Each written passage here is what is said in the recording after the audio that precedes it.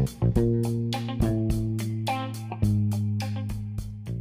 right, good afternoon. My name is Philip Klein, and welcome to the Klein Files. This is a very special broadcast that we're doing as we just went live on Facebook, and we're going to be broadcasting this throughout the world. We've had a lot of folks calling us over the last 2 weeks.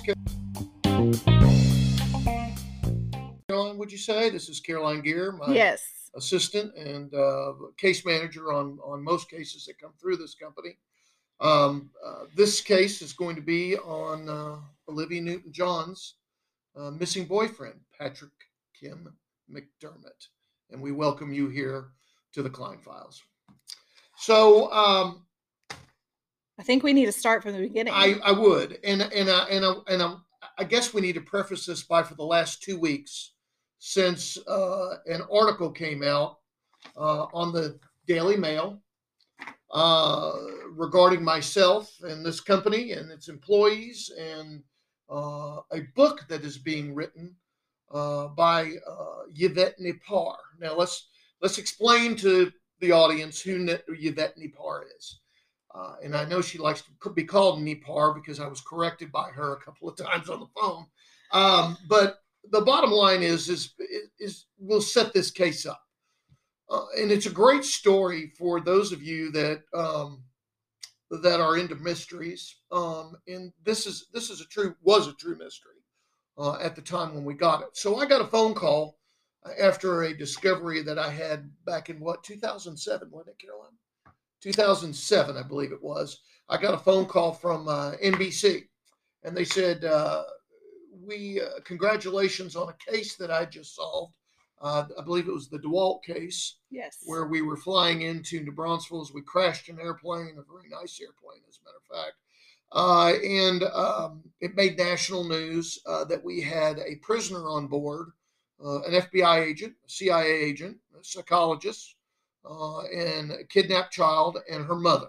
I was sitting in the back of the plane with the mother when we crashed the plane. And anyway, everybody got off safe. We all had a couple of bumps and bruises, a couple of cuts. You know, it worked out in the end, other than the ownership of the airplane, that it didn't quite work out. I know a lot of you have always asked me what happened to the airplane. Why did we crash?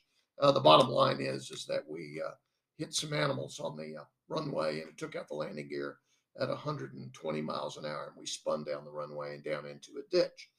So after that story kind of hit the media, and of course bringing back another kidnapped child and its mother, a parental kidnapping from down in Mexico, which back in the 2000 era, it was a little bit safer than it is now. You probably get down there as an American. Some places in Mexico get your head chopped off, but especially where we were was down in Zacatecas, Mexico. Anyway, long story short, I started receiving calls from the national media. I did some interviews, and all of a sudden NBC called me and said, hey, we'd like to do an interview with you. And I said, okay, great. And so after I did the interview, Dateline NBC called me. A very nice lady from Dateline NBC called me and said, we'd like you to come up and consult NBC. NBC was a different place at the time. And they were really into doing stories that were truthful and wanted to get to the bottom of things. So I got on an airplane, flew up there, got up on I believe it was the 8th floor where all the executives sit. And I was ushered into a conference room such as this. This is our conference room where all the big stuff is done and where we all meet. And I sat down, and they said, listen, we'd really like a consult. And I'd say, okay. And there were 3 cases. The first case was a guy from Florida that walked off and disappeared from his family. Said he went for a swim in the ocean and disappeared. Little sidebar on this. He eventually was found. I guess, what would you say, alive, but he was part of a drug cartel, and he agreed to testify to the drug cartel, and eventually they found his body out in the swamp. Number 2 was a lady that went missing down in Louisiana, down in the Baton Rouge area, and the lady went missing down there. She was eventually found before any filming could take place. And the third one was this guy, and they didn't tell me who the players were, obviously, in all 3 of these cases. The third one was a guy that disappeared from down in Malibu, and actually down in Long Beach, California. And when he disappeared, he didn't leave a trace of who he was, where he was. All of his belongings were left on a fishing boat that went on an exploration overnight, and equally, everything at home was normal.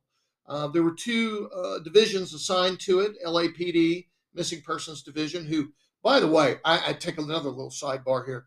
The LAPD, I have to say, is maybe one of the quintessential best police agencies. Wouldn't you agree?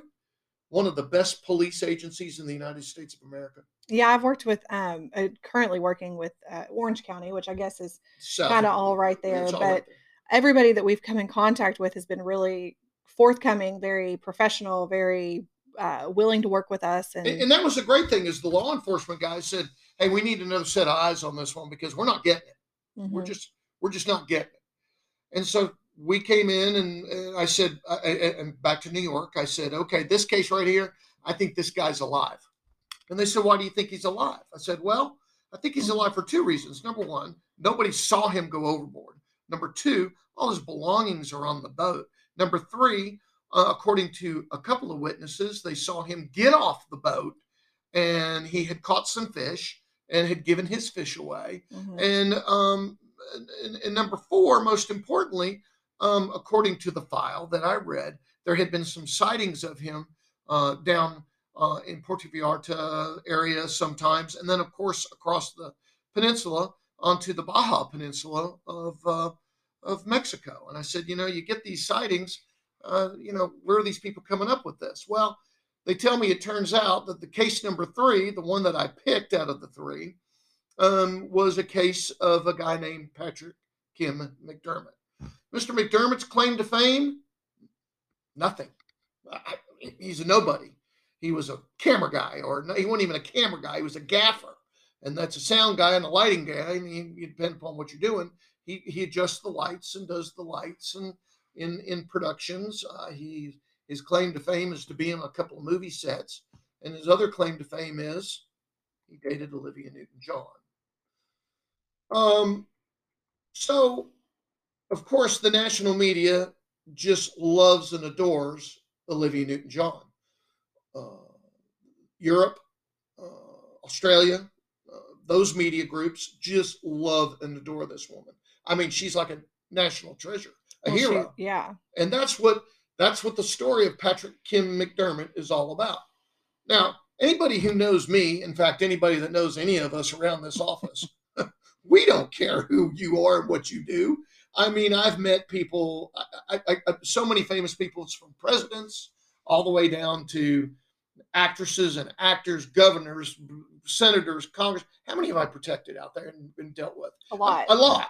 And so once you get over, their title or their status, I always treat people just as I wish to be treated, with dignity and respect. And I deal with a lot of people, and we do a lot of work. And those of you out there that know us, that follow us, know that we do a lot of work with some very famous groups. So it really didn't impress me when they said Olivia Newton-John. Although I will say this, as a young man growing up, you talk about Greece and high school, how, plays were done. She is a national treasure. And I'll say this to her, and I hope she's watching this, as I know a lot of people around the world are going to be watching this today. Because I know the national media is looking for a quote from me, because I haven't given any quotes since all these articles have come out over the last 2 weeks.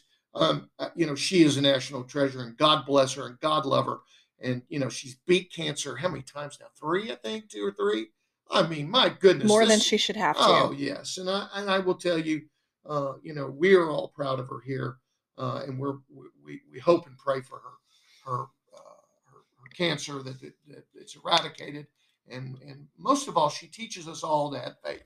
Mhm. And I think that's the greatest thing about Olivia Newton-John, is that she teaches us all to have faith. And by guess, I think that we all need a little bit more of that in the world these days, is faith. So I agreed to take the case from NBC. NBC's agreement was they would pay me X amount of dollars, and it was all access. There was nothing hidden. So they came to our offices one night about 1 o'clock in the morning. I They I just was showed in up. I was in college at the time, and I remember you calling me and telling me, "Hey, I'm about to start doing this, and I just need to prepare you for it." And I hadn't moved back here yet. I was at Texas Tech my last year, my God senior bless. year, God bless. We're everywhere. and I remember coming home for Christmas. I think it was the one of my holidays. I'm pretty sure it was Christmas, and I walked in and I was like, "Holy cameras! They're Yep. everywhere, all over the office, in your car, at the house." And I'm mic'd up most of the time, and this is a little reminder for those of you that are aspiring actors, actresses, uh, news media, whatever. Always turn your mic off when you go to the bathroom. That's very important, and that's a little fun fact there. But anyway, we were completely mic'd up. The building was placed down and secure. There was lights everywhere. I mean, it was like a Hollywood studio. And I guess at the time I didn't really realize that this is what we were going to get into, but they assigned me an excellent producer by the name of Joe Delmonico. He is probably one of the most, you met Mr. I Delmonico. think I met him one time. Yeah, he is just, there's no words to describe this guy. He's really, he's a news guy. He's an old school news guy. He's kind of like us. That's why I think we clicked with him a little bit, is because he doesn't care who you are, what you do. His job is to record what happens. So anyway, we got started, and when we got started, we created a war room. Christian Richard was one of the investigators on it, who is right now works for the state of Texas. She's an excellent young lady, hard worker. So Kristen was there. I was there. There was a few other investigators. Gil Martinez was there, who works with us currently out of LA. And there was a bunch of investigators that we pulled together as a team. So we got everybody together. We did an initial case read, and what initial case read is every case we gets a case read. We go from the minute one that there's a problem, or actually a day before the problem, and we work it all the way through the day of the problem, and then we get from the end of the day of the problem to where we are today. And that kind of gives everybody a full briefing on what we're doing. Well, we discovered that Mr. McDermott was again a gaffer for some Hollywood studios in Hollywood, California. He had met Olivia Newton-John. They had a relationship.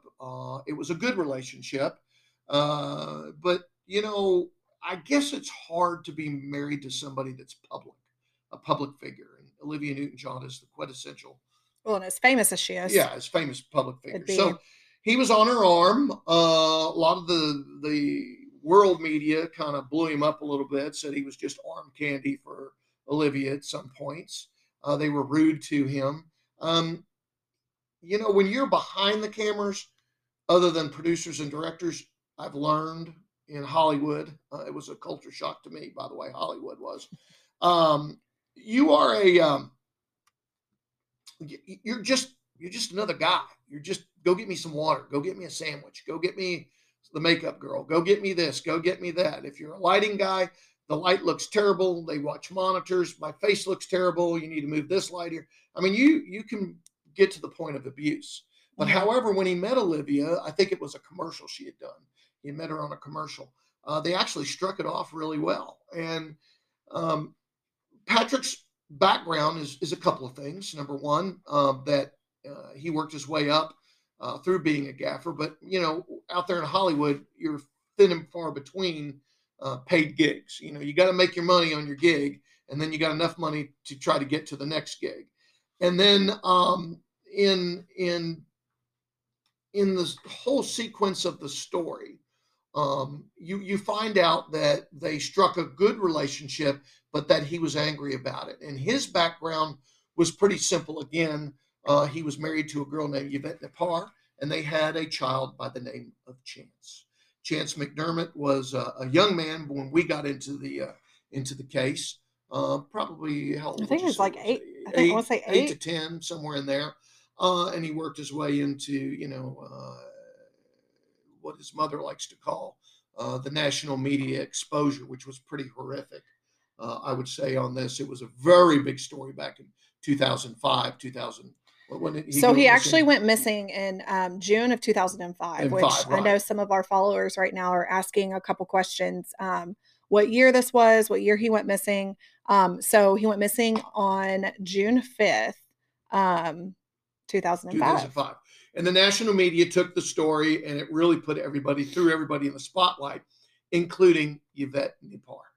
So the story goes, Nipar figures out and gets a phone call that Patrick's car is down at the yacht. If my memory is correct, and I believe it is, that he was supposed to pick up Chance, and he never did not pick up Chance. And so she got concerned. She did a little bit of her own little investigation work, found out that um, uh, Patrick had gone on a fishing trip, overnight fishing trip, and the bottom line was his car was there, but he was not. So she became concerned. She called in LAPD. She called in the Coast Guard, and that spun up the case of Patrick McDermott. So when we got involved, again, that brings us to the day after he was missing. So the Coast Guard launched a full investigation. First, what they did was they did what everybody did. They scanned the harbor. They wanted to know, did he fall off the boat? Did he washed up on shore? What had happened? The second thing they did was they began to interview everybody that was on the boat. Now, remember, the boat is already in. It's gone out again to another fishing trip. Probably come in one time before the Coast Guard gets involved. Mm-hmm. And then Coast Guard calls LAPD. LAPD comes in and they start their own sister investigation. And where everything goes haywire in the investigation, and again, I want to repeat, I have nothing against the investigation that the Coast Guard did, and I have nothing against the investigation the LAPD did. I believe the gentleman's name is Nesbitt, was the lead investigator for the Coast Guard, and I think it was switched around 5, 6, 7, 8 times of investigators at LAPD, and that's not unnormal because nobody likes to be in missing persons. Everybody hates it. Agreed. Yeah. And so they get out of there as fast as they can. In fact, one guy told me, he said, "Well, I was only there for 2 weeks because I want to get back on night patrol because at least I, got to enjoy the day." And I thought, well, there you go. That explains it. So the investigation starts, and they interview each of these people one at a time. Did you see him? Yes, I saw him. Did you interact with him? Yes, I did interact with him. Did you see where he was when he pulled up? Yes, I saw him when we pulled in because we got fuel. And this is very important in this case. We got fuel onto the boat about a mile out from the dock where we dock because they like to have the fuel on board so the next group of customers get on board. And so how did you see him? Well, I saw him on the other side of the boat because we were told that when they're fueling the boat, you have to go to one side of the boat, and there's some safety precautions they put in while they're fueling the boat. Great, fine. So did you see him? Yeah, he's standing right next to me. Okay. So when you left from the fueling dock and you went to the dock where you get off and everybody checks the fish and the work guys you have to pay your tab in the bar, and they have a little bar inside this. And I say boat. It's actually a very large yacht. It has a galley. It has place to sleep. I think 26. I think it was, if my memory is correct. They have a captain. They have a bowsman. They have 5 deckhands, 4 deckhands actually with bosun. It'd be 5. And so they're helping you all along the way. And then they have a cook. So you go through. The cook remembers him. Obviously, was his tab paid? Absolutely, it was paid. So that means they don't pay tabs until you get to either fueling the boat or you're on the dock where you get off and get your fish. So we know he was alive in between A and B. Okay, and so the investigators continued their investigation by saying, "Did you see him? Yeah.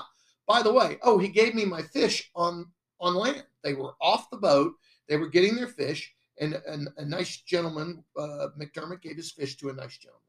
You got to love that. I mean, so now we know he was alive, according to LAPD and according to witnesses. Nesbitt.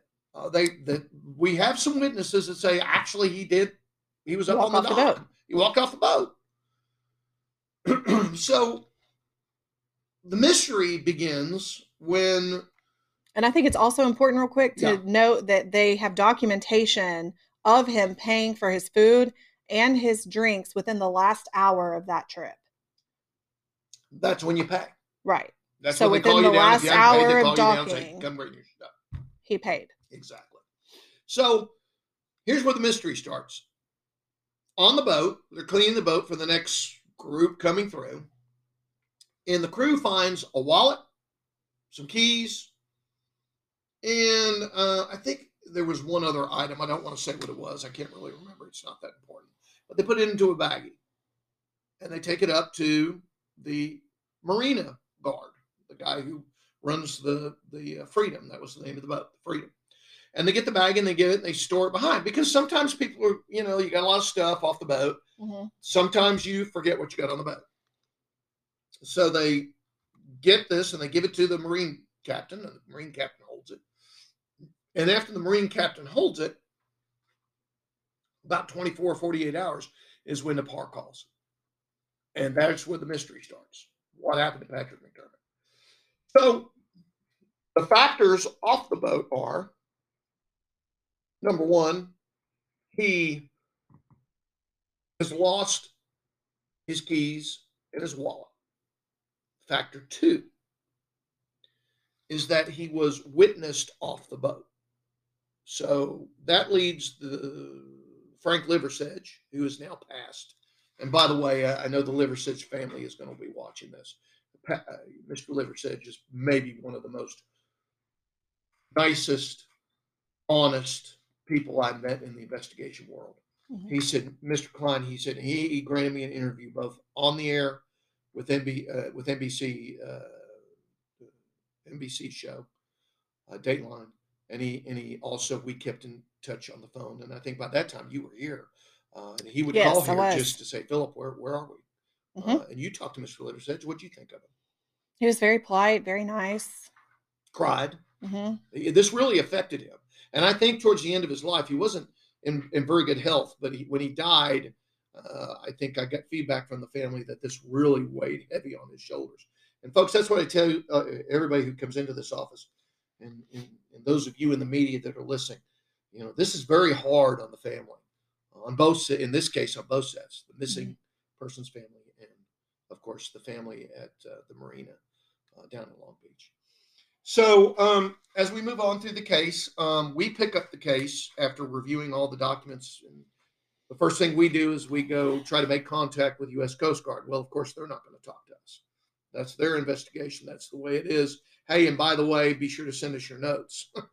Okay, we'll be glad to do that. Then we go to LAPD, and they are, like I said, wonderful.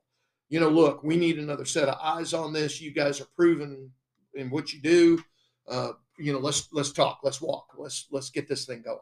So we start discussing with LAPD. We discuss it with the investigators that were on it. I think there were 5 investigators at one point that were on it. And here's what we know: McDermott's car is out on the drive. Okay, it hadn't been started, so of course they get it and they do forensics on it. They go to his house, issue a search warrant, go into the house. They get into the house. The house is immaculate. There is no notes on his computer. There's nothing to indicate that anything about suicide. And so they, at the same time, do a forensic search of his car. There's no blood. There's just nothing. There's no drugs, no marijuana. So then they start with the people. They are granted an interview with Olivia Newton-John. Of course, Yvette Nipar is there. Am I a very big Nipar fan? Probably not. I think she manipulates situations, but that's what actresses do, especially washed up actresses. Did I just say that? Yeah, you did. And so we'll talk about Yvette here in just a few minutes. And again, maybe I'm being a little bit too tough on her, but myself and her never hit it off, and she lied to me, and she didn't show up for a meeting. But we'll get into all that here in a minute. So Nipar is kind of trying to steer the investigation a little bit, according to some of the investigators. Now, Nesbitt is a smart guy. He's been around a while in the Coast Guard. He's a police officer at the same time. down in, I think it's Arizona. So he's a decorated homicide guy. I really like the guy. I think he's a righteous guy. I think he's a little starstruck right now. He's aligned his star with Miss John and Napar, and he thinks there's a body out there somewhere. There is, you know, it's going to be somebody else's body. So what we do is we jump into the case, and we begin to, after investigating and talking to law enforcement, other than Nesbitt, we start, and we did talk to him on the phone a couple of times, but he just wasn't forthcoming. He told us a little bit, but he said that Coast Guard rules, since he was, I think he's auxiliary Coast Guard, and he does some time, and he gets called up on major cases, that sort of thing. Yeah. But he was very adamant with me that, hey, Philip, look, I'm just not going to discuss it with you. Okay, fine. So we'll do our own thing. So we have a couple of sightings that we are noting in the file. And so we make contact with two groups, one down in Cabo San Lucas, which is a really good group of people down there, down in the marina. And number two, there's a halfway point between the United States border and Cabo San Lucas. So we had a couple of people there. So that's where we start our case. We got our investigators on the ground. We interviewed the folks in the marina halfway down. Yeah, he was there. Showed him a picture. Yeah, that's him. That's what he looked like. What did he do? He was looking for a job. We're like, what kind of job was he looking for? He loves the water. He loves the sea. He wanted to be a deckhand. We had nothing for him. We do sports fishing. When storm season is here, we shut down. And that's one thing that keyed me off as an investigator. Because as an investigator, there are some things you just don't know, right? I mean, you just don't know. So you got to teach yourself about it. So it struck me when I got back in the car, and I asked Gil. I said, Gil, what do you mean they shut down on the Pacific coast? He said, well, it's storm season. He says, you get these huge storms that spin up down there, and then a lot of them ride the coast all the way up, sometimes all the way to California. Usually they peter out because of the cooler water up towards California. But these storms can get really cranked up.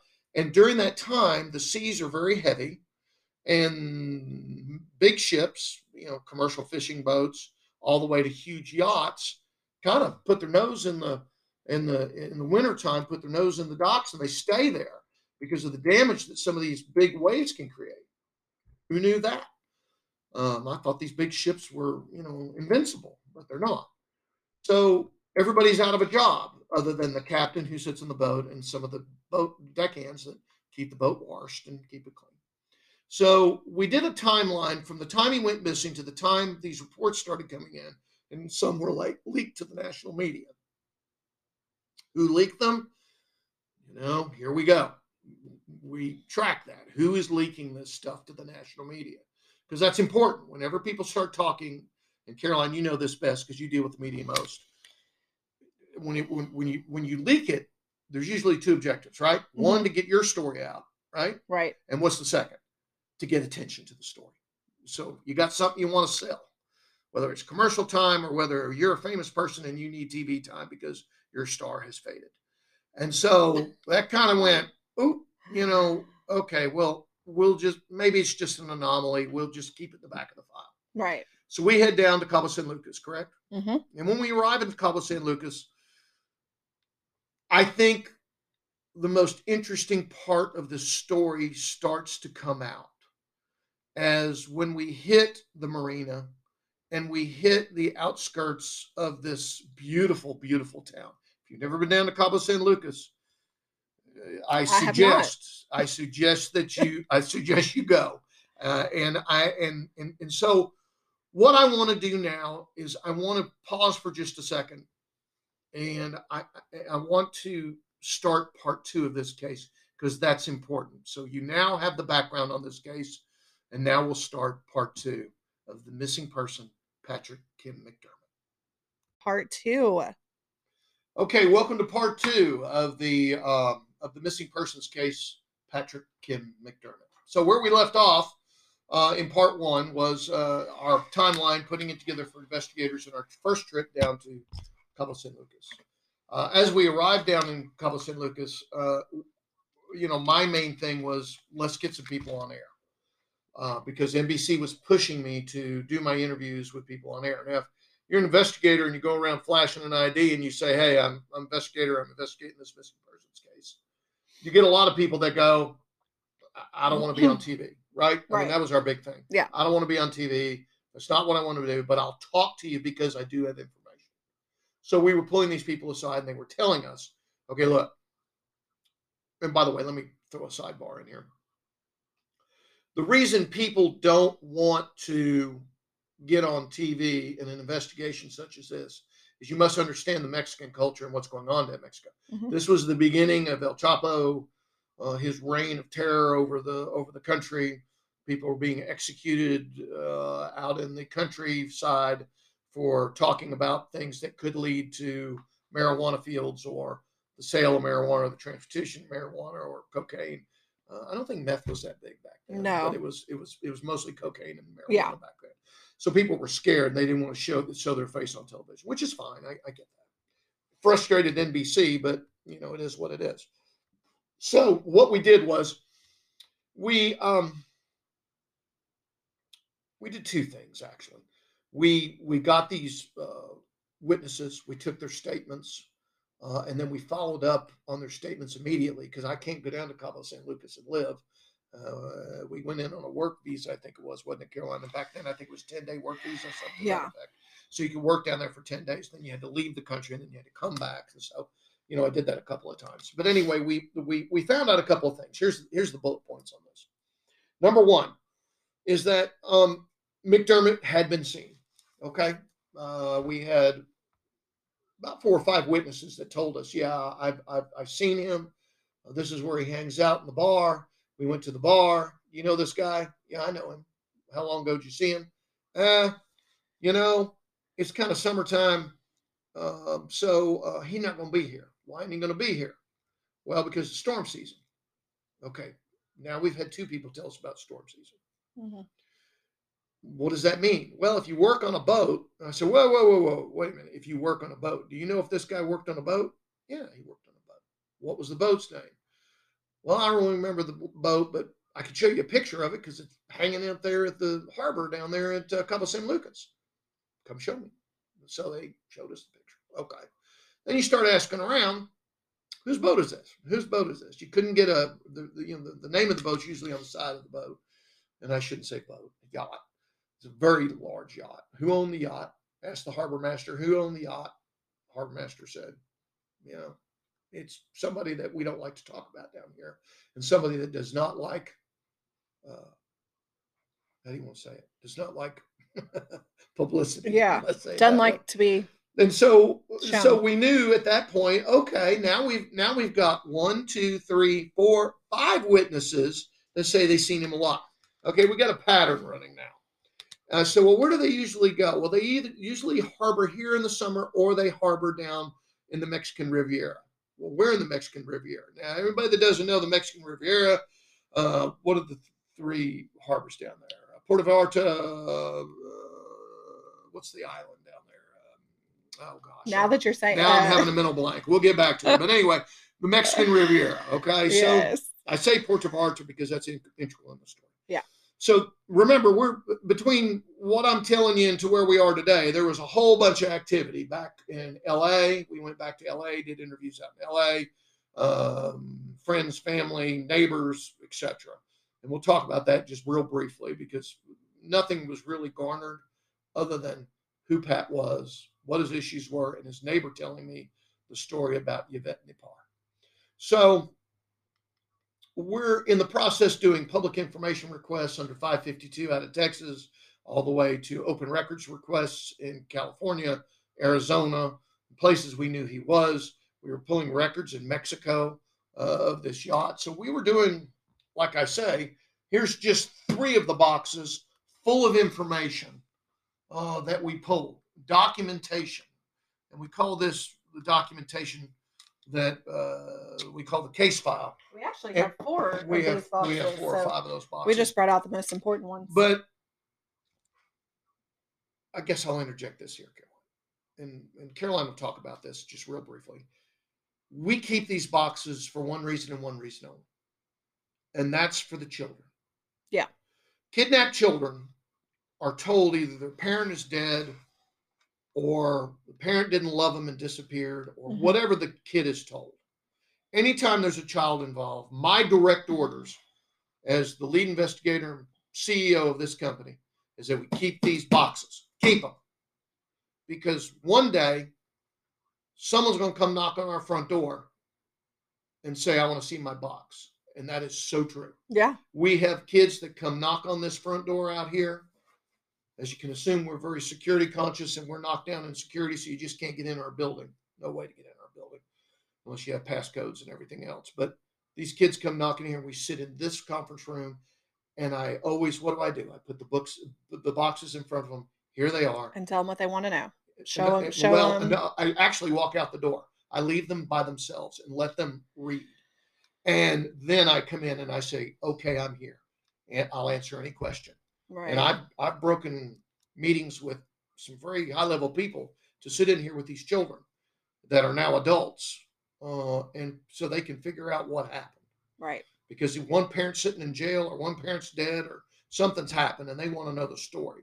They want to know the real story. So we let them see the real work product. It's called work product. So inject a little bit about the health of that for the kids. Well, it's just a By the process. way, Caroline is our MSC in this office, and so she handles the children. Go ahead. When children are able, or children that have been abducted or parental alienated, and they're able to, they grow to become an adult, that's when they start questioning what the real truth is. It's you say this all the time. There's, his truth, her truth, and then the real truth is somewhere in the middle. Yep. And that's why these children that are grown into adults come back and they look for that. What is it that we obtained? How did we find them? What is the work product that we were able to go through, and the process we were able to go through in order to, bring them back to their other side of the family, or a loved one, or whatever the case may be, a guardian, or anything of that nature. So it's a therapeutic technique. It's a process that children go through regardless. I want to say we had an 18-year-old that came in and did the same thing. Mm-hmm. So, when I say adult, it's, yes, 18 is an adult, but that's a younger adult versus one that's married and has, gotten older. I would tell all of you this. I'm the big, strong, gun-carrying investigator in this office, and I have a whole team of investigators in this office. And I rarely shed a tear because, you got to kind of repress what goes on. And in this case, this young man, Chance McDermott, he is a true victim. Yeah. And I hope one day that he gets on an airplane and comes down here to our offices and sits down in front of me and says, without his mother, I don't want his mother in this room. I want nothing to do with his mom, and we'll get to that. But I want him to come down here and read this, and I want him to get away from the national media and some of the junk they lay out, because we worked hard on this case. We literally worked hard on this case, and to see some of the crap that comes out in the media, I've learned to take it and just move on. Because, the media doesn't know anything other than what people try to steer them to say. You get Hollywood producers and everything else involved. It's a mess. But anyway, here's the boxes. So moving on in the story, basically what happened was we eventually came to the point where we needed to go to LA. And we needed to sit down with people, and we needed to talk to people, both that were on the boat, that worked with him. We canvassed his neighborhood. Amanda Lambert was with me on that. Who is a former employee of this team, and she and I actually literally banged on doors for, I think, 7 hours, and we interviewed people. So let's start with that. That's the first part. The most telling was one of his close neighbors that they had a relationship with. They ate dinner together sometimes. Olivia actually went over with him and ate dinner with one of his neighbors one night, and the husband and Patrick had formed a relationship. And Patrick's issue was the pressures of Hollywood were so tight that he couldn't exist. He couldn't exist around Olivia Newton-John. You got to be a strong person or an uncaring person. I guess if it were me, I'd say whatever, go have fun, Olivia, go do your thing, have a good one. I wouldn't care, but he cared. Not that he was a latch on, but that he truly loved her. He would write her notes. He would send flowers, spend a lot of time at her house down in Malibu. She would come up and spend time at his house up in LA. Mm-hmm. And so it was a good relationship by all takes. But the problem is when you're married to a very famous person, you can't go out to dinner. You just can't do it. Mm-hmm. I remember when this thing hit in Dateline. Remember, we all couldn't go out to dinner. I couldn't go to a restaurant in Southeast Texas without 5 people coming up to the table wanting my autograph, or, man, I saw you on TV. That was great. Are you Philip Klein? I remember walking, when I really knew the power of Olivia Newton-John is when I was walking through Intercontinental Airport in Houston, Texas, and I was flying out to the West Coast, I think to do some interviews, and people were, after the show had aired, and the people, while I was waiting on my plane, people would come up and say, tell us more about the story. Tell us, and I was like, who are you people? I mean, all these people coming up to me. And then I got to the plane, and one of the nice stewardesses said, we're not going to sit you in the back. Come on up here to first class. And I was like, what? Come on up here to first class. Why do you want me in first class? Well, they're going to bother you if you're not up in first class, and this way we can block them. I said, block who? I said, all these people that are kind of coming up to you and pointing at you. Yeah. And then, of course, the stewardesses would come up to me and say, tell me more about it. And I was like, oh, my God.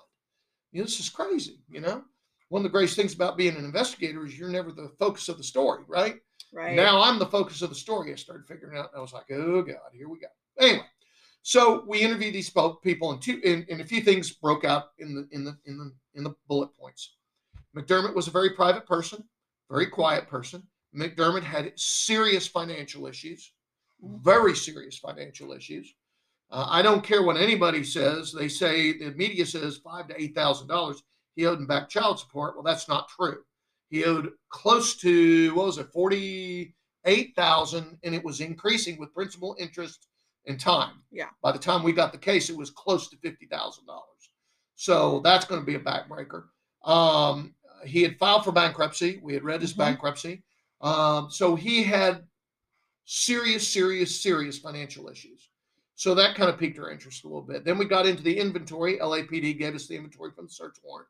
We went through the inventory. There was nothing really there other than the guy didn't have a job. The guy didn't have a job upcoming. The guy couldn't pay his child support. But there was payments to a life insurance policy. Yep. And so we were shocked. And surprise, guess where the life insurance policy came out of? Waco, Texas. Welcome to Texas, folks, where we do things different down here. So we garnered a bunch of information. And there's some other things that he always would help people in the neighborhood. He cut his own lawn. He'd do his own bushes. He'd work really hard in trying to do the things that he could do to be a good steward to the community. And so as we did that, we were able to develop a profile of this guy. And then the gentleman that we were interviewing told us this, and I thought this was a very big surprise. He told us that he couldn't handle life around Olivia because it was too hectic. They couldn't do things in life. They couldn't be a what would you say, a steward of the community? He couldn't be he couldn't go in public. He couldn't do anything. Right. His life was, I guess, his maybe quality of what he could do. His quality of life. That's a great statement right there. His quality of life. Not what he wanted. His quality of life sucked. I mean, that's just what it was. And that we also discovered that Nepar was all over him about child support. Mm-hmm. And that Olivia was very sad because he would not be going down there as much. And this is according to the neighbors, that it wasn't she was sad because he wasn't coming down as much. And of course, she likes to go during certain times of the year back down to her beloved place of Australia. Mm-hmm. And God bless her. It's a beautiful country. Australia is a beautiful country. Now, it's important to note that they broke up just a few days before he went missing. Right. So the breakup was coming, according to the neighbors. then we determined through, and I guess I got to keep one source anonymous that worked close to Olivia, that as the pressures of Hollywood life, I mean, I don't know what the hell the pressures would be, but I put my left hand on the Bible and raised my right hand, took a bullet for some of these people. I don't know what the pressure would be to them. I guess, us not doing our job or whatever, but these people make millions and millions and millions and millions of dollars, and the homes are beautiful and the ocean is beautiful. And I guess it's hard. But he didn't have a job, had no money, and so he made the decision he was going to break up with her rather than embarrass her.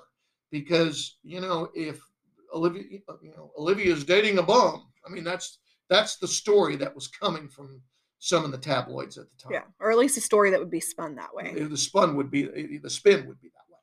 And so anyway, long story short, he made the decision he was going to break up. So what he did was he got a card, wrote a nice, a funny card. It was described by our source that was very close to Olivia, and that and some flowers. And he went down there and told her, "Look, it's too tough. Can't do this. It ain't gonna happen." Mm-hmm. Now I don't want to get into the rest of it because that's between Olivia and Patrick.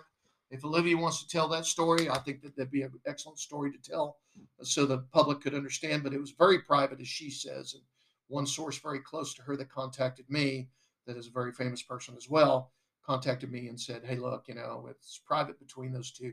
Try to keep as much of it as private as you can." But she did relay that meeting, I would say, which made me look at the case a lot different. I kind of understood Patrick McDermott a little bit better. He had an ex-wife that was all over him, causing him nothing but grief. And then he had a girl that he was deeply in love with that he couldn't be with and live any sort of normal life. So that kind of set the stage. We went back to LAPD and said, "Look, here's where we are on this. Here's what's going on." They said, they kind of smiled and said, "Okay, we got the same. That's where we are." Okay. So it was time. It was time to contact Olivia's people, and it was time to contact Yvette Nipar. So the first thing we did was we want to start with Olivia. Now we realized that Nipar had started this shirt company, or she was selling shirts. She did not, Yvette's history is, her claim to fame is RoboCop, Jump 10 or Jump, it was a show on television. Jump Street, that was it. Melrose Place. She was, quite frankly, watching her act, which I did stay up in my office a couple of times and just to kind of see what kind of actress she is. She's a damn good actress. Mm-hmm. Why she can't get jobs, I don't know. Maybe she was ostracized. Maybe she was hard to work with. Who knows? And I say that simply because Yvette would not work with us. We contacted Yvette. I talked to Yvette a couple of times on the phone. Miss Nipar was anything but cooperative. And so, again, as investigators, that kind of raises your antennas. And so we had to make the conscious decision through the producers at Dateline, through the media, that we had to kind of leak out that who was cooperative, who wasn't. Well, we had Olivia that said, "Look, the past is the past. She was in a relationship. She was trying to rebuild her life. We get that. We understand that." Nipar, who was closest to him at the point where he disappeared, was non-cooperative. In talking to her on the phone, I made an appointment with her at a coffee shop somewhere in LA. She said, "I don't want any cameras." I agreed to that. "I don't want my voice recorded." I agreed to that. And I want to see what you got. Why you're saying you think he's alive. I agree with that. Not a problem. 5 minutes before, and I'm pulling up in the parking lot of the coffee shop. It was going to be some, really not seedy, but I mean, it's a Hollywood place, and it's a coffee shop in the back of a building. And I perfectly knew if she showed up, she was going to record me, and I perfectly knew that it was a setup, and I'm prepared for that. And I explained to Dateline, "Look, let me sit her down. Let's see where we are, and maybe she wants to participate. Say that 5 times fast." And so anyway, the long story is that we sat down. I was going to sit down. I sat down, and my phone rang, and it was Yvette, and she said, "You know what? I'm not coming." "Why not?" "Because I'm not coming." Now, my belief is I've said this on this podcast before, any good investigator knows the answers to questions before you ask them. The first thing you're doing is always testing your subject to see if they're telling the truth. Mm-hmm. You test them when they lie, whether they look away from you, look down to the left or right, whether they have hand gestures, whether they move their hands a lot, whether they sweat, we've had some pee on themselves that I've gotten a hold of. And some, and so you see who they are and what they are and what they're about. Well, in this case, it was very interesting because I knew that Yvette was going to come, and I knew she was angry with me asking questions in the neighborhood. She knew I was out asking questions from Hollywood producers, people that he worked with, studios that he worked with. I mean, I was developing a profile, which as profilers, that's kind of our job. That's what we do. And so she became upset about it. And I think she knew that she wanted to protect Chance, she said on the phone when she canceled our interview. And I said, Yvette, I think you're making a bad move. I think, and I'm paraphrasing, of course, I said, Yvette, I think you're making a bad move. I think you need to participate in this. I think that he's alive. I think that maybe a plea from you. I do not want Chance involved in this whatsoever. I don't ever involve children. And I think by you saying, hey, look, everything's cool. Come on home. We'll figure it all out. There's a lot of child support on the table. At that point in time, she knew it was $48,000. She knew. She told me she knew. And so I said, okay, Yvette, this is what you want to do. Why don't you think about it? Call me back in 15 minutes. I sat in the coffee shop for about 15 minutes and she never returned the call. I tried to call her back. She would not take my call. And that was my end of my conversation with Yvette Nepar. So we got back to Texas and our antennas went up. Why wouldn't Nepar cooperate? Why did Olivia not want to be interviewed? And I can see why. She's in a relationship with another man. And, she had not done any interviews on it, kind of was refusing what the media to do. The Australian interviewers were the most piqued up interest about it. And I think that was it. So, and there was a 2-year gap. So he went missing in 2005, but we caught the case in 2007. Exactly. And so there was a 2-year gap. So people were starting to move on. Mm-hmm.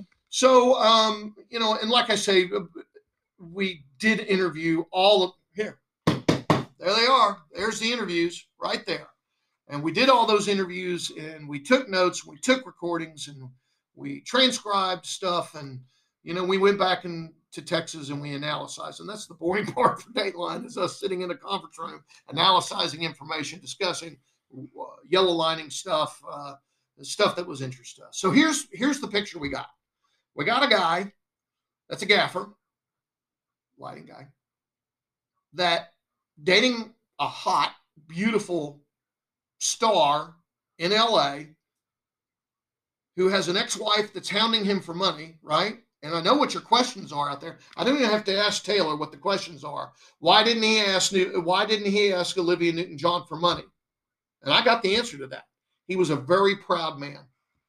He just wanted to be a dad. He just wanted to have a job. That's all this guy wanted. He wanted to be a dad to Chance. And if Chance ever sits in front of me, which I hope he does, I will look him in the eyes and I'll tell him that's the profile I developed of this man. Mm-hmm. Why was he behind in his child support? Only he can answer that one day, because I believe he will surface, and I do believe that he will make a mistake one day, or maybe not. Maybe so. I hope the cartels leave him alone down there, because that's all he is he's just trying to earn a buck and be a guy. And I think the pressures of all of it, it's kind of like one of those things I get. I had that murder suspect that I asked, why'd you pull the trigger and shoot him? And his answer was the pressure was so high. Once I shot him, the pressure was off and I was done. And I buried his body. And I drug him off and buried his body. When people get that narcissistic and they make those kind of decisions, run away, kill somebody, rob a bank, whatever, the answers are always the same in different formats. They're always the same, which is the pressure was so high, I just couldn't do it anymore. And so we believe that that's what happened with Patrick McDermott, is he just walked away from life. Now, the question everybody always has, did he set it up on the boat? I believe he did set it up on the boat. I believe he walked away from life thinking, I'm going to go start a new life for myself. And he used his middle name, Kim, we've learned in legal papers. He's used his name, Kim, Pat Kim, and some other variations of that he's used. But what he did was he just left, and he had some money in the pocket because he didn't have any money in his wallet. Now, remember, the wallet had maybe a couple of bucks, but he didn't have the money that Right. some of the witnesses said he had a lot of money. And so he walked, and he went down there, and he just disappeared out of life. And that's good if that's what he wants to do. It's bad that he didn't stand up and be a man to his son and say, look, this is what I'm doing. I can't handle life right now. I'm going to go find myself. Right. And that's what he should have done, but he didn't. But just like I said, just like somebody in a homicide, once he do it, oh my God, how do I get out of this? I don't want to get out of this. There's no turning back. There's no turning back. And so he just disappeared into life. Now that brings us to where he was found, what he was doing, and how he was doing it, and the situation out of the lawyers in Mexico. So what we'll do here is we'll take a quick break. We'll come back with the final part 3 of Patrick McDermott and his story, I'd say. Welcome back to part 3 of Patrick Kim McDermott and his. This is our first voice outside of Dateline NBC on this case, other than me walking off the Today Show. Yeah, we really haven't talked about it. This is our first time to go in depth on your version of events of what's happened and not what people read in the media. What you're doing is you're talking to the guy that probably did more investigation than LAPD and the Coast Guard combined. So we're on it. So here we go. So we left off in the podcast with McDermott down on the beautiful, beautiful Baja Peninsula, and so we knew a few things. We knew, number one, he'd been seen; he's alive. Number two, that we had a witness who said, "Well, he's alive, but he works on a boat, and he's headed." They always head down in the wintertime. They always head down to down in what they call the peninsula, the South Side Peninsula.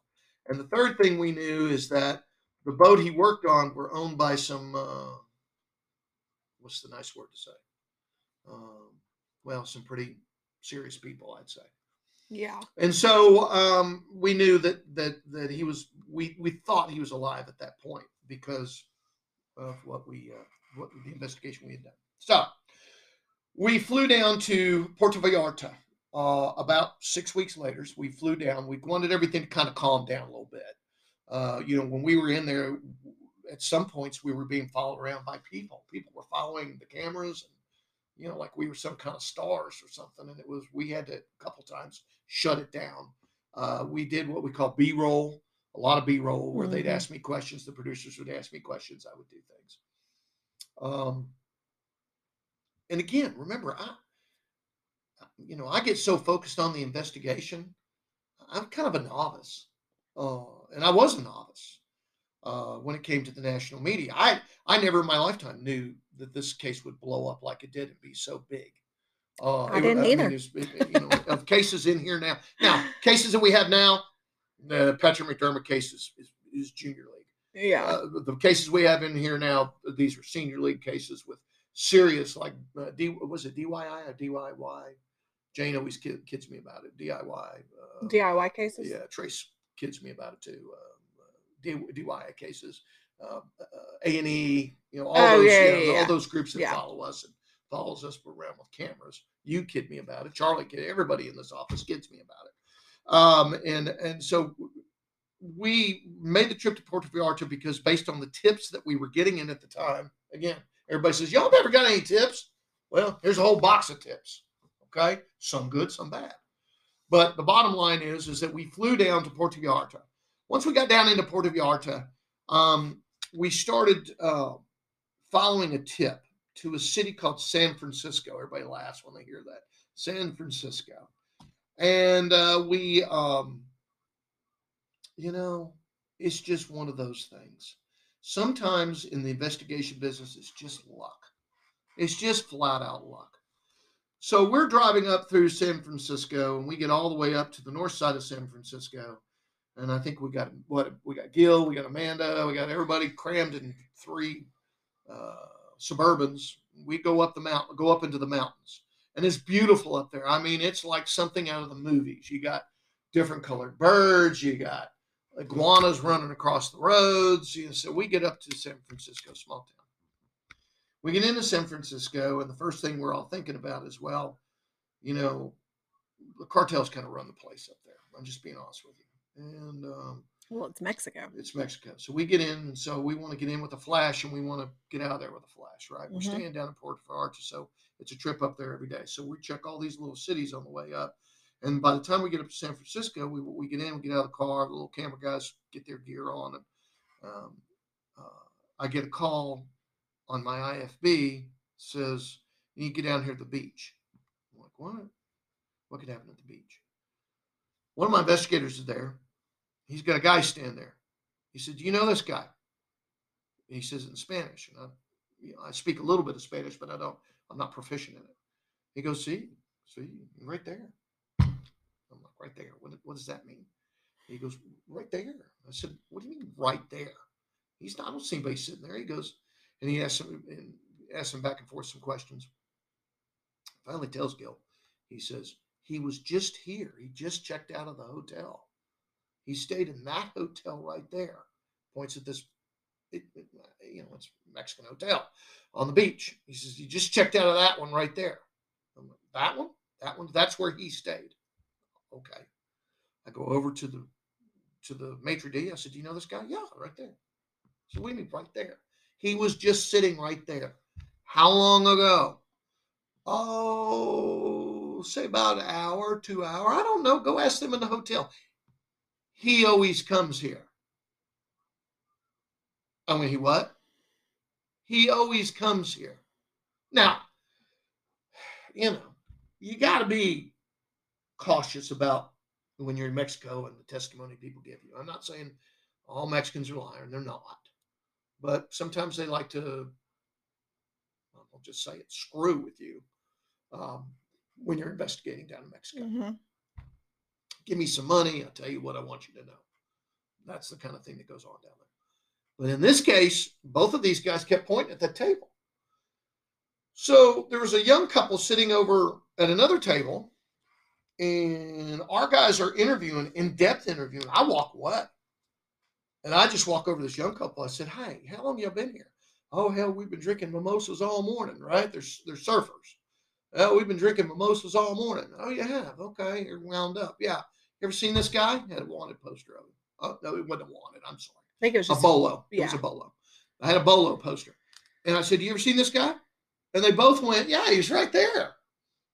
Pointed to the same table. I'm like, oh, are you kidding me? Nobody gets this lucky. And so I said, okay. And I said, do you know where he was staying? Well, yeah, everybody stays at that hotel right there. That's where all of us surfers do. I'm like, oh my God. Oh my God. So I say, okay, thank you. Well, to hell with NBC, right? I'm on the hunt now. I mean, I'm literally on the hunt. So I go up the stairs away from the beach, and I go down the street, cobblestone street, and I walk into the hotel lobby. I said, hi, my name's Philip Klein. I'm an investigator.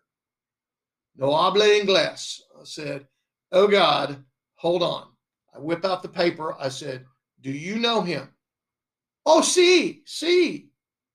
And I'm like, you know him. See. Is he here today? She kind of looks at me and I said, here? See. Now? No. He left. He time for him to go. Oh God. So I go get Gail, get up there. Long story short, we had to get the information from her. What is he driving? Where does he go? Et cetera, et cetera. I go back in my notes while I'm waiting for Gil to go up there, and I'm looking in my notepad, and I look, and I overlooked some information that one of the neighbors had told me, that he had traveled with Olivia at one point down to Puerto Vallarta, and there was a lady that lived on a peninsula just over the mountains in the yachting area of Puerto Vallarta. Overlooks so like and it also has its own yacht basin in there. It wasn't full. There were no when we got there, it wasn't full of anything. And this lady told us that, yeah, they used to come down here. Patrick come down here before. We've all been as family, been good. I'm like, oh my God, Jesus, this is a hot zone, and I missed it. I mean, sometimes as an investigator, guys, you miss things. That's why I tell my guys in this office, what do I tell y'all? Go over your notes, read them again, listen to your interviews, Go back read to the them again. beginning. Go back to the beginning. Go with what you know. Mm-hmm. So we all, everybody, we run up there and, yeah. How'd he go? Well, he has a car he uses, and he's in that car, and he left. It's a white, it was a white small, I want to say a VW product. And he left. When did he leave? About 2 hours ago now. I'm like, holy crap. We're 2 hours behind this guy. So I'm thinking to myself, okay, what are we going to do? So we all pile in cars. And there was another little story there because we had to grab something to eat real quick. And there was another gentleman that had some interaction with us, let's just say, wanted to know why we were in his town. He wasn't the mayor, but he wanted to know why we were in his town. I explained it to him, and he was cool with it. He said, fine, just get out of town because you're creating a disturbance in my town. Bringing too much attention. Too much attention. I said, we're gone because I don't want to be hanging from a fruit tree down there. So we load up, we haul buns down there, get down to I look at my file. There's this lady's name. This is where they used to live. We tried to get to the house. We couldn't get to the house because it's on a secluded peninsula. But I was able to get a phone number from someone down at the yachting basin where we stopped to try to regroup and make sure that, we looked for the white car, no white car. I mean, it was a literal hunt. And I'm like, okay, what are we going to do now? What are we going to do now? So we get in the car and we drive. And we drive down to Puerto Vallarta. And I said, guys, go down to the yacht basin. No, he's going to be up there towards her house where he'd stayed before. No, it's not going to be that. We'll get down to the yachting basin. So a little bit of a disagreement broke out. And so finally I just put my foot down and said, I'm the lead investigator. I'm telling everybody what to do. Get your asses in the car. We're going down to the yachting basin. Went down to the yachting basin. Sure enough, the dock master. Everybody know what a dock master is? You know what a dock master is. Dock master is the guy who runs the port master, dock master, whatever you want to call him. Ask him. Show him the picture. Show the people around. Yeah, we know him. The yacht just left. The yacht just left. Who gets that unlucky? Who gets that lucky and then that unlucky? Do you name the boat? Go talk to the dock master. So we go to the dock master. Hey. Phil Klein, investigator. You run the dock? Yeah. You know all the boats come in and out of here? I do. I log them in, log them out. Of course, all this is Spanish. Do you know this guy? Hey, he looks familiar. I think he works on some boat in the area. Okay. Seen him before? I have when I've had dinner on one of the yachts. Oh, okay. Know his name? No. Don't know his name. Okay. Where was the last time you saw him? Well, he over here. Doctor. Okay. So, what do you do? I asked him the $10,000 question. Who owns that boat that he's on? He looked at me and said, no, senor. He's not going to tell me. I said, why not? Of course, there's cameras with me. I'm there. Lambright's there. A few other people are there. Gil's there. And they look at me and said, no, me don't want to die. Who gets that unlucky? So I asked around down the dock, do you know from some of the yacht guys that were coming in from fishing and that sort of thing for the day, you know who that boat was? No, it just came in for fuel and a 2-day stop, and etc. Crew got a couple days off. So we knew the story that we'd learned in San Francisco, up north of San Francisco. You can read all the details in the book that I wrote on this. And so, which I'm kicking myself that our books have not come in. We sold out and we don't have a book in our office. Just get on Amazon. You can buy it on Amazon. Is that right? You can buy it on Amazon. And I'm not humping a book, folks. I'm not humping a book. The book's been out there since 2015, right? 2012. 2012. The book's been out there since 2012. So, you can get it on Amazon. You can podcast it. You can do whatever you want to do. Okay. So we knew he was alive. So then we came back to the United States. We discussed it with NBC. NBC says, you know what? God dang it, this is exciting. I think we've got enough to do a show. We're going to do a show. Okay, great, fine, good. Thank you very much. This is 2009 now, right? Yep. And we said, good, fine, go do your show. And so we're going to keep working the case until we. And at the end of the case, we asked if you watch it. I think you can still get it online. Yeah, you can find it online. And it gets shown on, it. Oh God, what's the name of it? There's so many cable stations now. They show it every once in a while on Dateline. I think it's on MSN. It's one of the networks. It reruns old Dateline shows over and over and over again. At one time. We always know when it's shown because the phones light up in here. Or my friends will be like, "Hey, I didn't know that your dad did this." Like, well, watch the news a little bit more. Anyway, so anyway, the bottom line is during this time, Yvette Napar and Olivia Newton-John start becoming closer and closer and closer and closer together. Mm-hmm. And Yvette starts humping Olivia Newton-John's books, and Olivia Newton-John humps her shirt company. And so it's a cute little story too. Well, as much as I hate Yvette Napar, I love this girl. I mean, she gets out there and she does it. She makes her own shirt company. She's a hard worker. She loves to show herself on Harleys. Last time my crew told me, I don't really look at her, to be honest with you. My guys come in and tell me about it. But she does this this deal where she goes out and rides motorcycles and tries to be a badass. I guess that's her image. That's her look. That's what she wants to do. I think if she did her hair, like some of these pictures I'm looking at right here, I think if she did her hair and she really tried to just be a professional actress, I think at her age she would be wonderful for some parts, don't you? Yeah. I mean, she's really a great actress.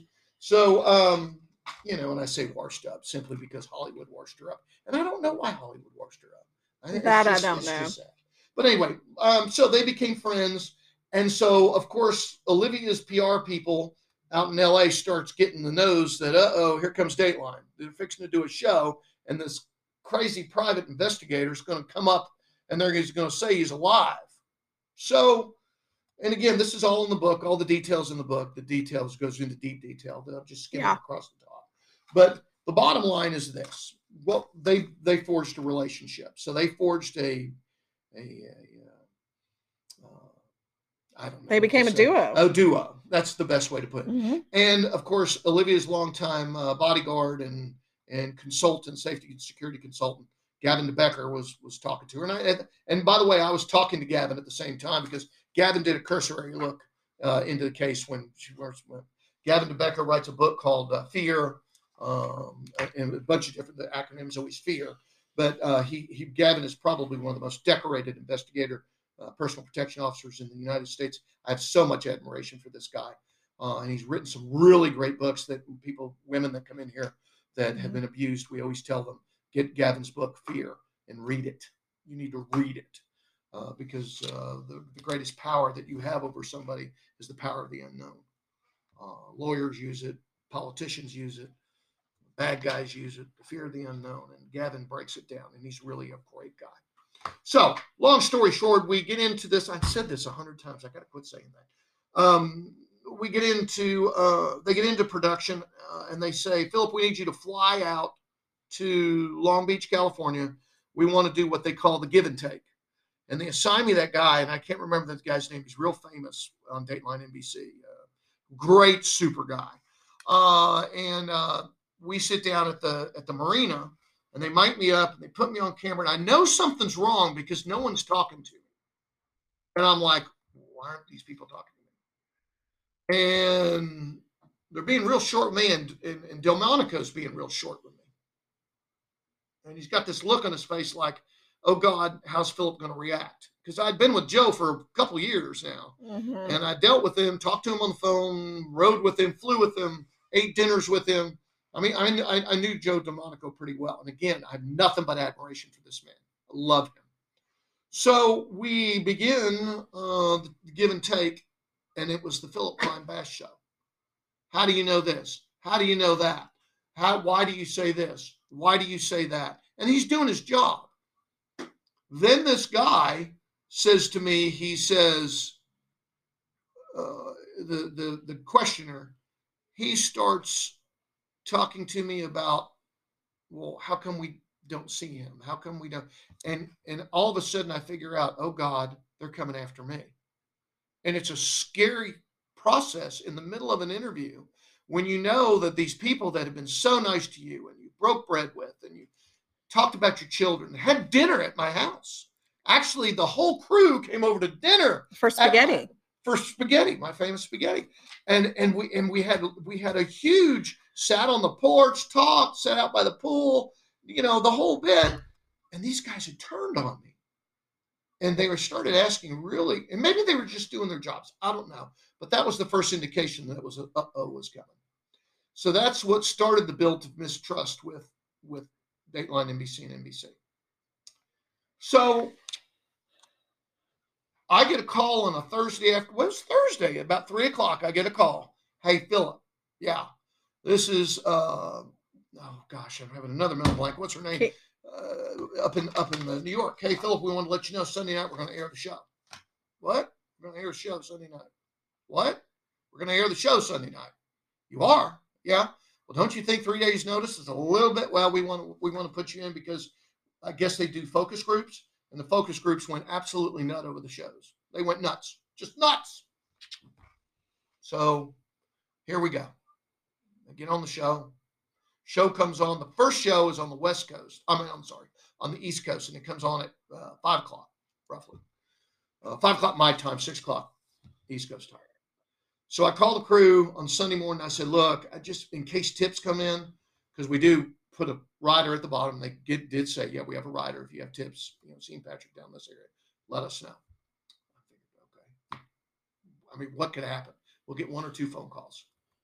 At about 6:00, I fed everybody pizza, and we're looking around, and my assistant goes at the time, she goes, uh-oh. I said, what do you mean, uh-oh? Phone systems just went down. I said, what? And it's like 5:05 here. So what do you mean the phone systems went down? I don't know. Hold on. Let me do a systems reset. She does a systems reset. And it comes right back up. And then all of a sudden, all 6 lines are lit. And I'm like, what is going on? Phone system goes down again. What? God, this is not the right time for this to happen. Long story short, there were so many phone calls coming into our offices that it literally overtook our phone system. So we did a couple little changes on the phone system. It worked.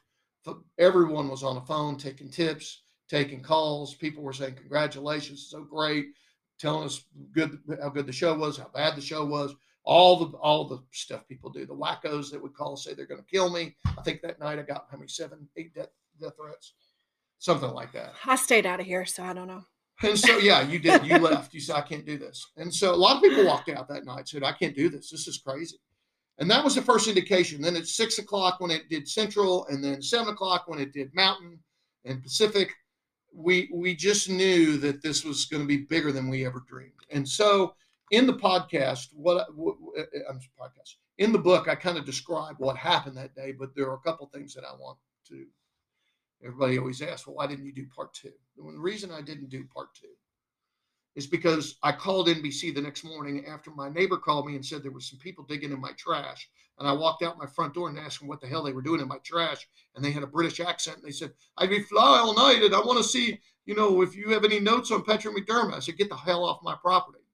And then, of course, the police department calls me and said, what, there's satellite trucks out in front of your offices. You're blocking traffic on Needle Avenue. I'm like, do what? What are you talking about? And so I took a shower real quick, raced over to the office. I had people following me in cars from my house, from my freaking house.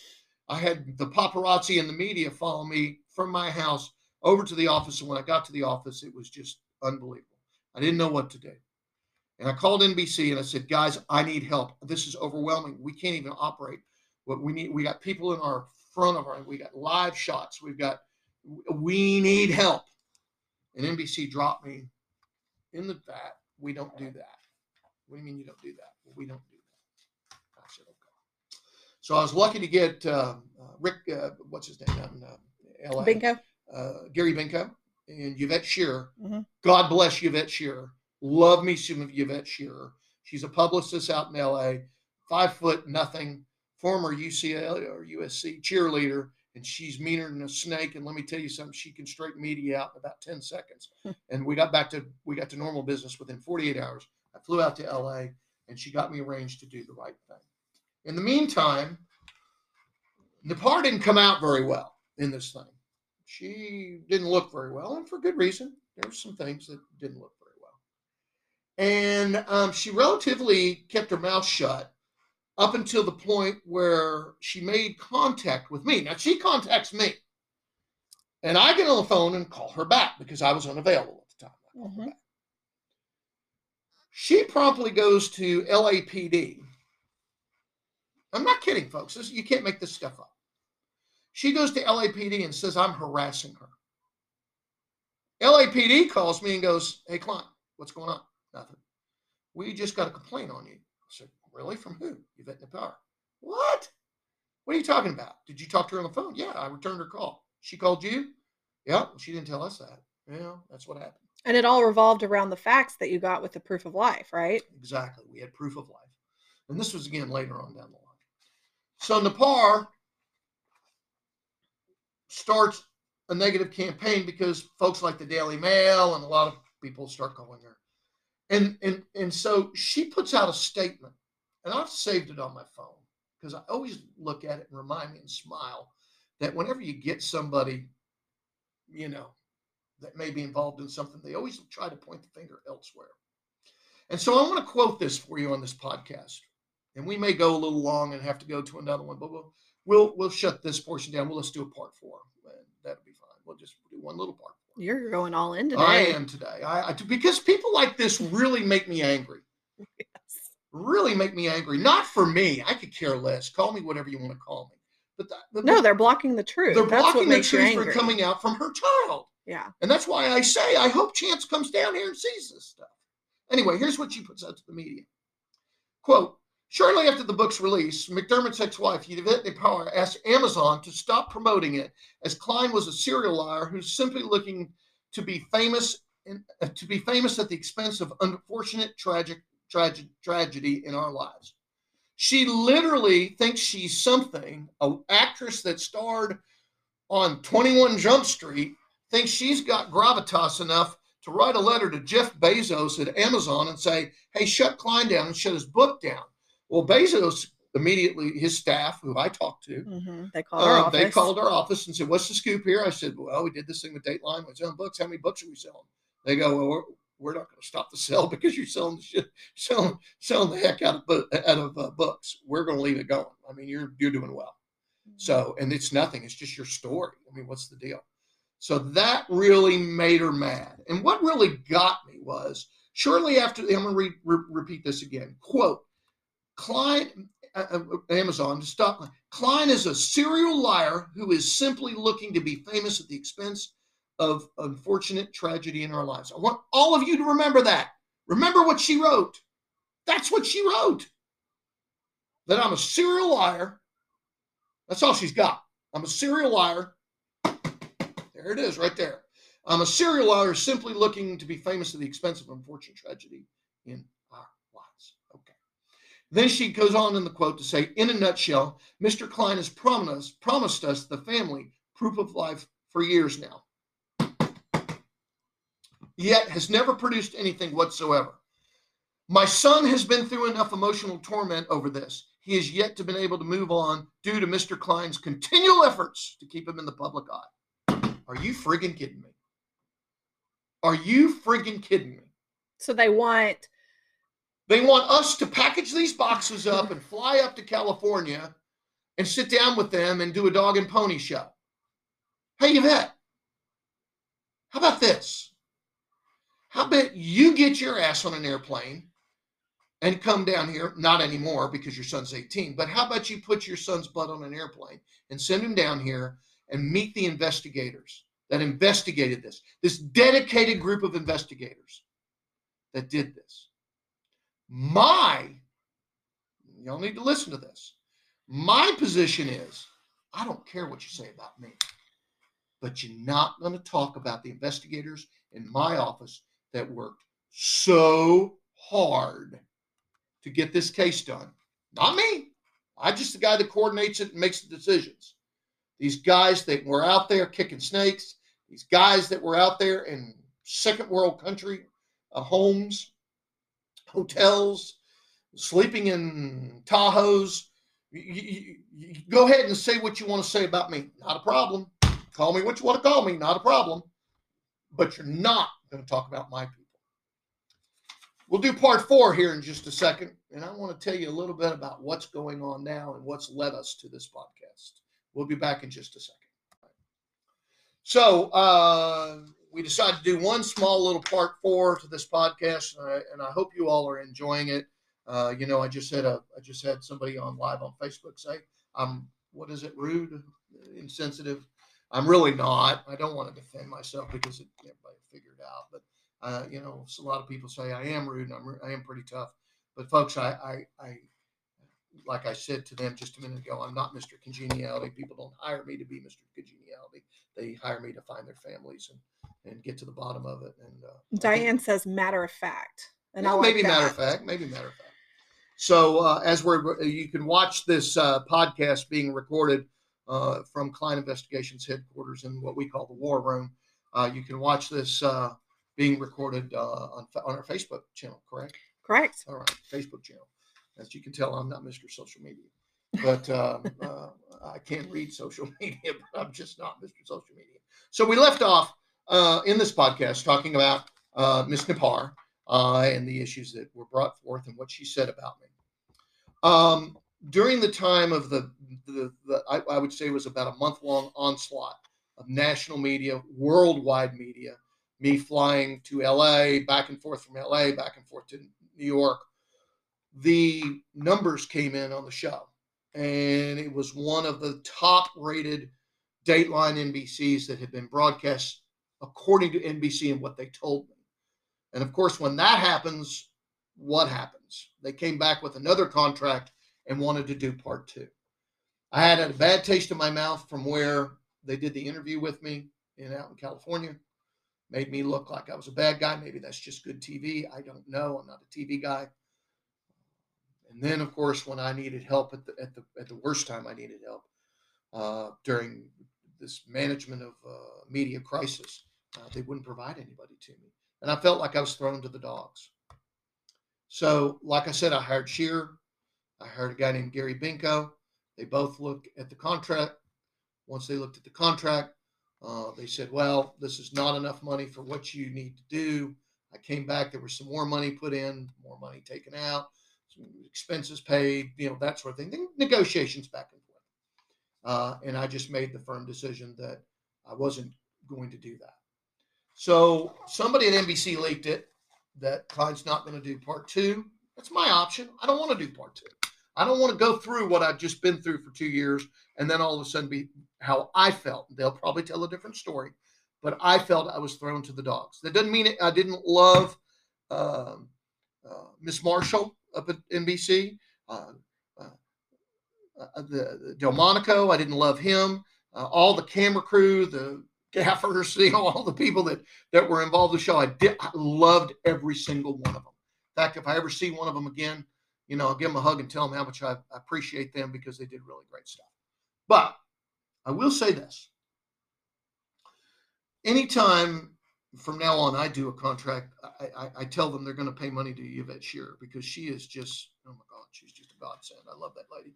And so my belief is that if I had continued on with this, it would have been a bad situation. You can read in the book about the proof of life and what we did. Was it underhanded? Yeah. Was it good investigation work? Yeah. It was wonderful investigation work. It has to do with DNA. It has to do with our team getting a sample of Chance's DNA. And there's a lot to it. And so it's too much to sit here because we'll be here in another 3 hours talking about it. But yeah, we did our jobs. And yeah, we did get proof of life. So once we got proof of life, we advised everybody that we had proof of life. And at that point, all hell broke loose. McDermott, we got a letter from on our fax machine from a company, a law firm down in Mexico City, Mexico. First thing I did whenever I get a lawyer letter, first thing I do, I'm not a lawyer, don't play one on TV, and don't have the underwear to do it. And I simply Call our own lawyer. Called our own lawyer that we keep on retainer around this place. And I said, hey, I got this letter. What's your interpretation of it? Well, do you want to have an international lawsuit? No. Are you still working for NBC? No. Shut it down. Okay, we'll shut it down. So we shut it down. What the lawyers just said, we represent Patrick Kim. We represent him. Because he wasn't going by McDermott at this point. At this point, he's not going by McDermott. He's going by another name. And please shut it down. If you don't, give us the name of your client so we can have talks with them. Well, we don't have a client. And under Texas law, you got to have a client to investigate. So you just don't go out and investigate, folks. You just don't do it. You just don't go out and investigate. It's against the law. What? Against the law. Yeah, exactly right. So that's why we shut it down. And you can get in the book and you can read what we did and that sort of thing. During this time, anybody who will listen, Napar talks about how bad we are, and how bad I am, and what we did, and how bad it was. No, it's just good investigation work. It's undercover investigation work. It's good investigation work. That's why, again, why people hire us. So that brings us to current date and why we're on here today. We've been in the national media for the last 2 weeks. All that led up to this. All my Google alerts. All the Google alerts on Philip Klein. Daily Mail writes a story. As well, what's the name of these yahoos that wrote the story? This is called Honey Celebrity. Honey Celebrity. It's under 9companies.com. I don't know. Honey, but you can. I think it's an Australian company. It's an Australian company.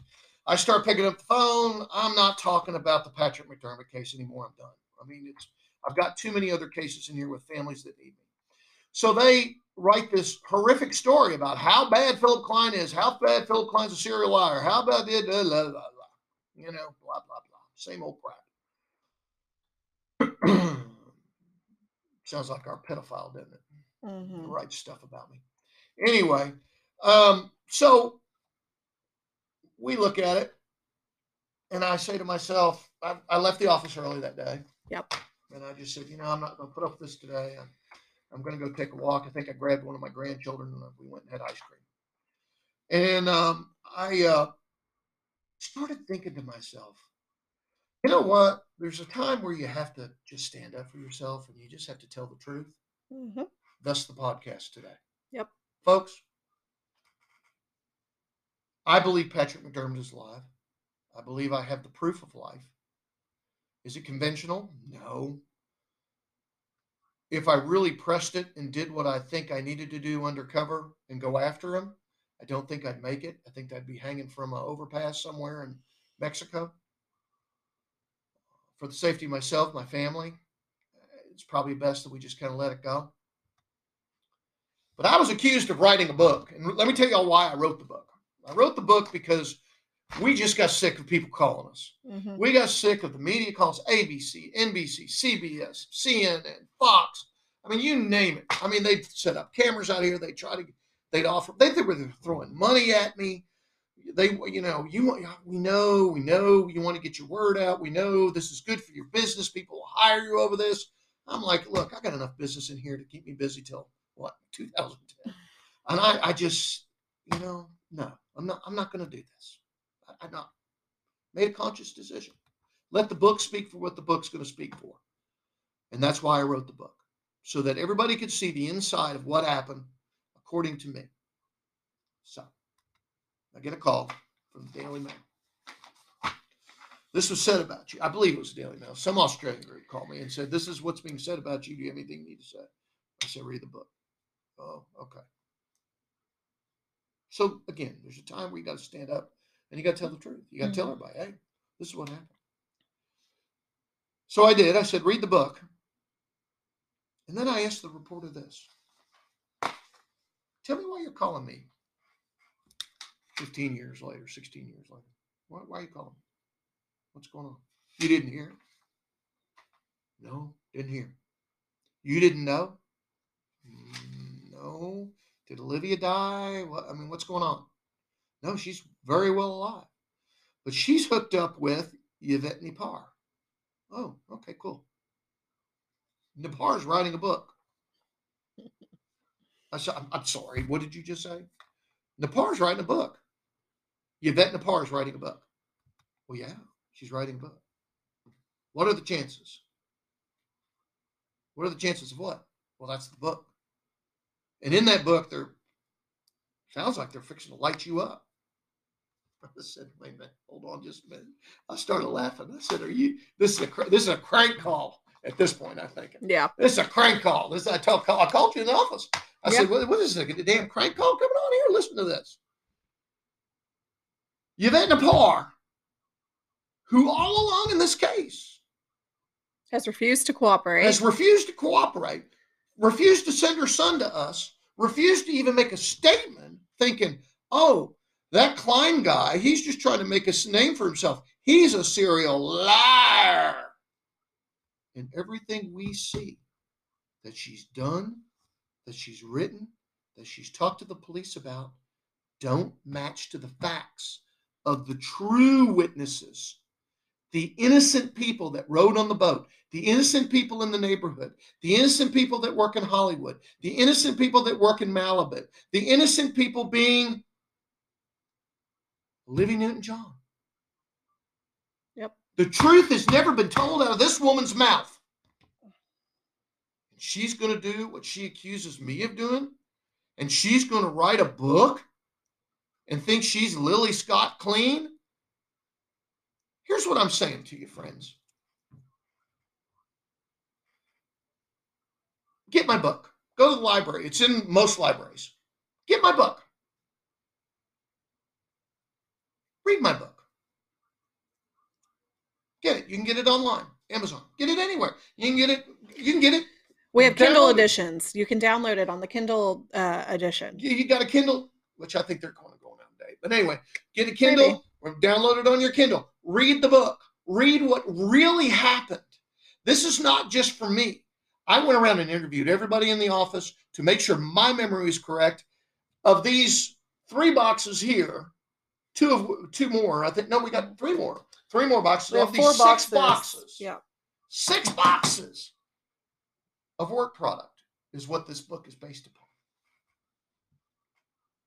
I didn't just sit at the typewriter and write a book, folks. I researched it.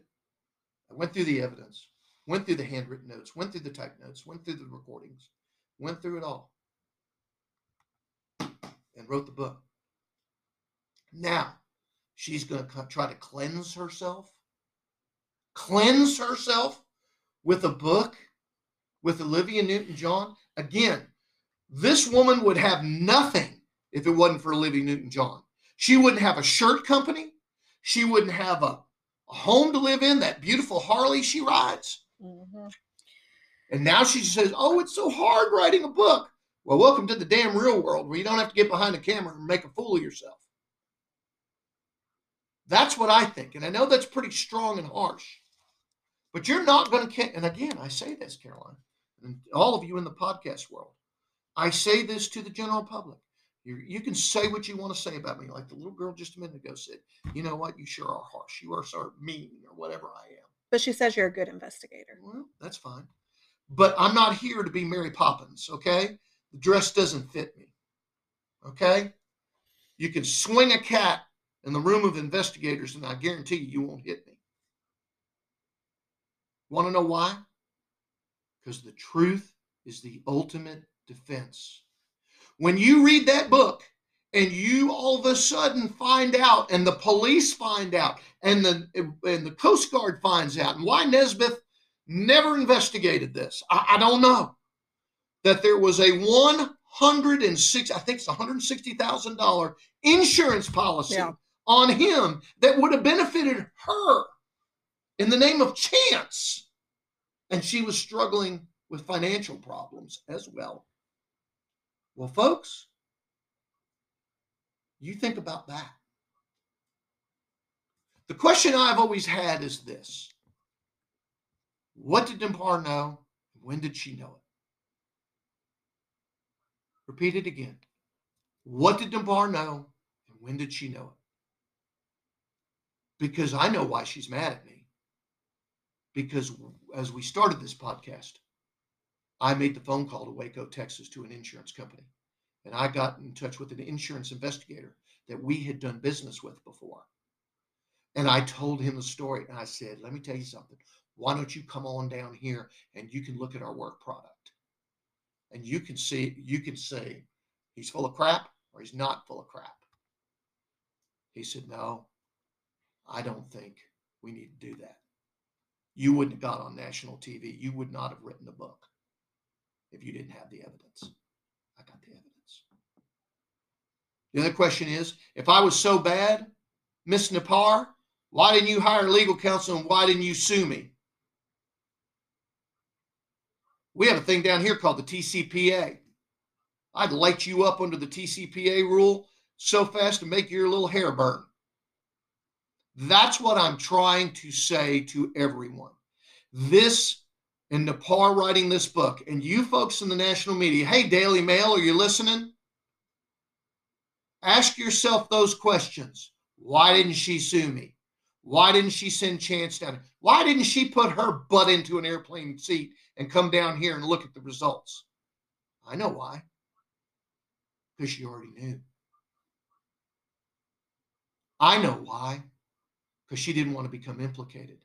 And now, here we go, using, in my opinion, and I have the right to have an opinion, using an American and an Australian and a European hero called Olivia Newton-John again to hump another product to make money. You see, I turned down the big money and I wrote the book. Why did I do that? I have the responsibility of, I can't tell you how many employees that work for this firm, both employees and contractors that work for this firm, that if I'm away from it, this firm would fall on top of itself. Not because there's not people here to run it, okay? Because I would have to put all my time, energy, effort into that case and fight off lawsuits, fight off cartels, fight off, you name it. It's not worth it. It just wasn't worth it. Sometimes if somebody puts a big stack of dirty money in front of you, it's okay to walk away. I've walked away twice now from big money. And folks, I'm talking 7 figures. Something that probably I could go live down on the island down there in Puerto Vallarta and have a flower drink and just enjoy life. But you know what? You got to have a conscience. You got to do the right thing. And I believe this firm did the right thing. You see, long time ago, I'm just going to tout what my father told me a long time ago. He told me 3 things when I left for college at Texas Tech. Always thank a man for a job. He didn't have to hire you. No matter if you're fired or what, always thank a man for a job. Number 2, give back to the community what the community's given to you. I've given 30 years of my life to this community, and I've given back every chance I get. Even to the little Girl Scouts that come through with the Girl Scout cookies that I put in this office that are gone within, 10 minutes, and I don't get one. And 3, the most important thing, always leave a place better than you found it. I was satisfied in my soul that I had left the Patrick McDermott case better than I found it. It's up to Patrick to do the right thing. Always do the right thing. It's up to Patrick to do it. But guess what, folks? Patrick's made that decision not to do the right thing. Not my monkey, not my zoo. But now you're going to write a book again, and you're going to talk about how bad I am, what you went through. You put yourself through it, Napar, not me. So you folks in the national media, as we go through this next couple of, next year, I think she says it's coming out. And the next year coming out, you keep that in mind. All I'm asking is, you read my book first, get it online. We probably give a bunch of them away free here. Caroline always We does do. that I've when they ordered come in. I've ordered a As ton. fast as they come in, they go out the door. Clients get a copy if they want one. I don't, I don't care. Everybody can have a copy. But I want you guys to keep that in mind. Olivia Newton-John is an American treasure, an Australian treasure, a European treasure, a worldwide treasure. Look what she's done in her life. Beat cancer. McDermott probably was a studly guy. She was attracted to him. He was a sweet guy. I've heard comments that he's so sweet, he's so kind. Okay. Yvette Napar, if anybody's been trying to ride the train, it's Yvette Napar, not Philip Klein. I was just hired by a news media agency to figure out what went on. And I figured it out. And I presented my evidence. And it was good enough to go on air on NBC. It was good enough to write a book. The lawyers read the book, blessed the book. And now you want to write a book 15 years later and start talking about how bad everybody was, except for yourself? Well, here's my advice, Miss Napar.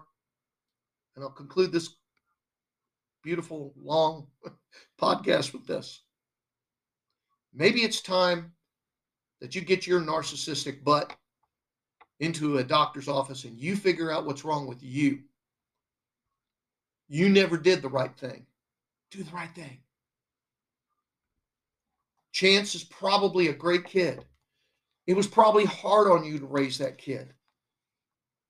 I don't know why you're not a famous actress. By gad, you should be. I've watched your interviews. I've watched your films just to see who you are and how you do. And you're good. But when you write a book, you're not that good. Words mean things. Don't ever forget that, folks. Words mean things. When you read her book, I want you to remember, words mean things. You better be sure you write them right. Thank you very much for listening to this podcast. Really appreciate it. Thank you for all your support. We hope you enjoy this. If you have questions, obviously, you can call Caroline, email us. It's all up there on the internet at kleininvestigations.com. And you can get to us. And I want to thank all of our clients, as I always do, from the law clients to the folks that come in off the street all around the world. We're very well known for not letting people down. We're very well known for standing by our clients and doing the right thing. And if you haven't already, make sure to follow us on our podcast at The Klein Files. We also have our Facebook page set up, The Klein Files, as well. We go back and forth between Klein Investigations. If we post something on Klein Files, we'll post it to Klein Investigations. But we're asking everybody to follow The Klein Files as well. Very good. And again, thank you for listening. We'll announce the next podcast here in the next week. Have a good one.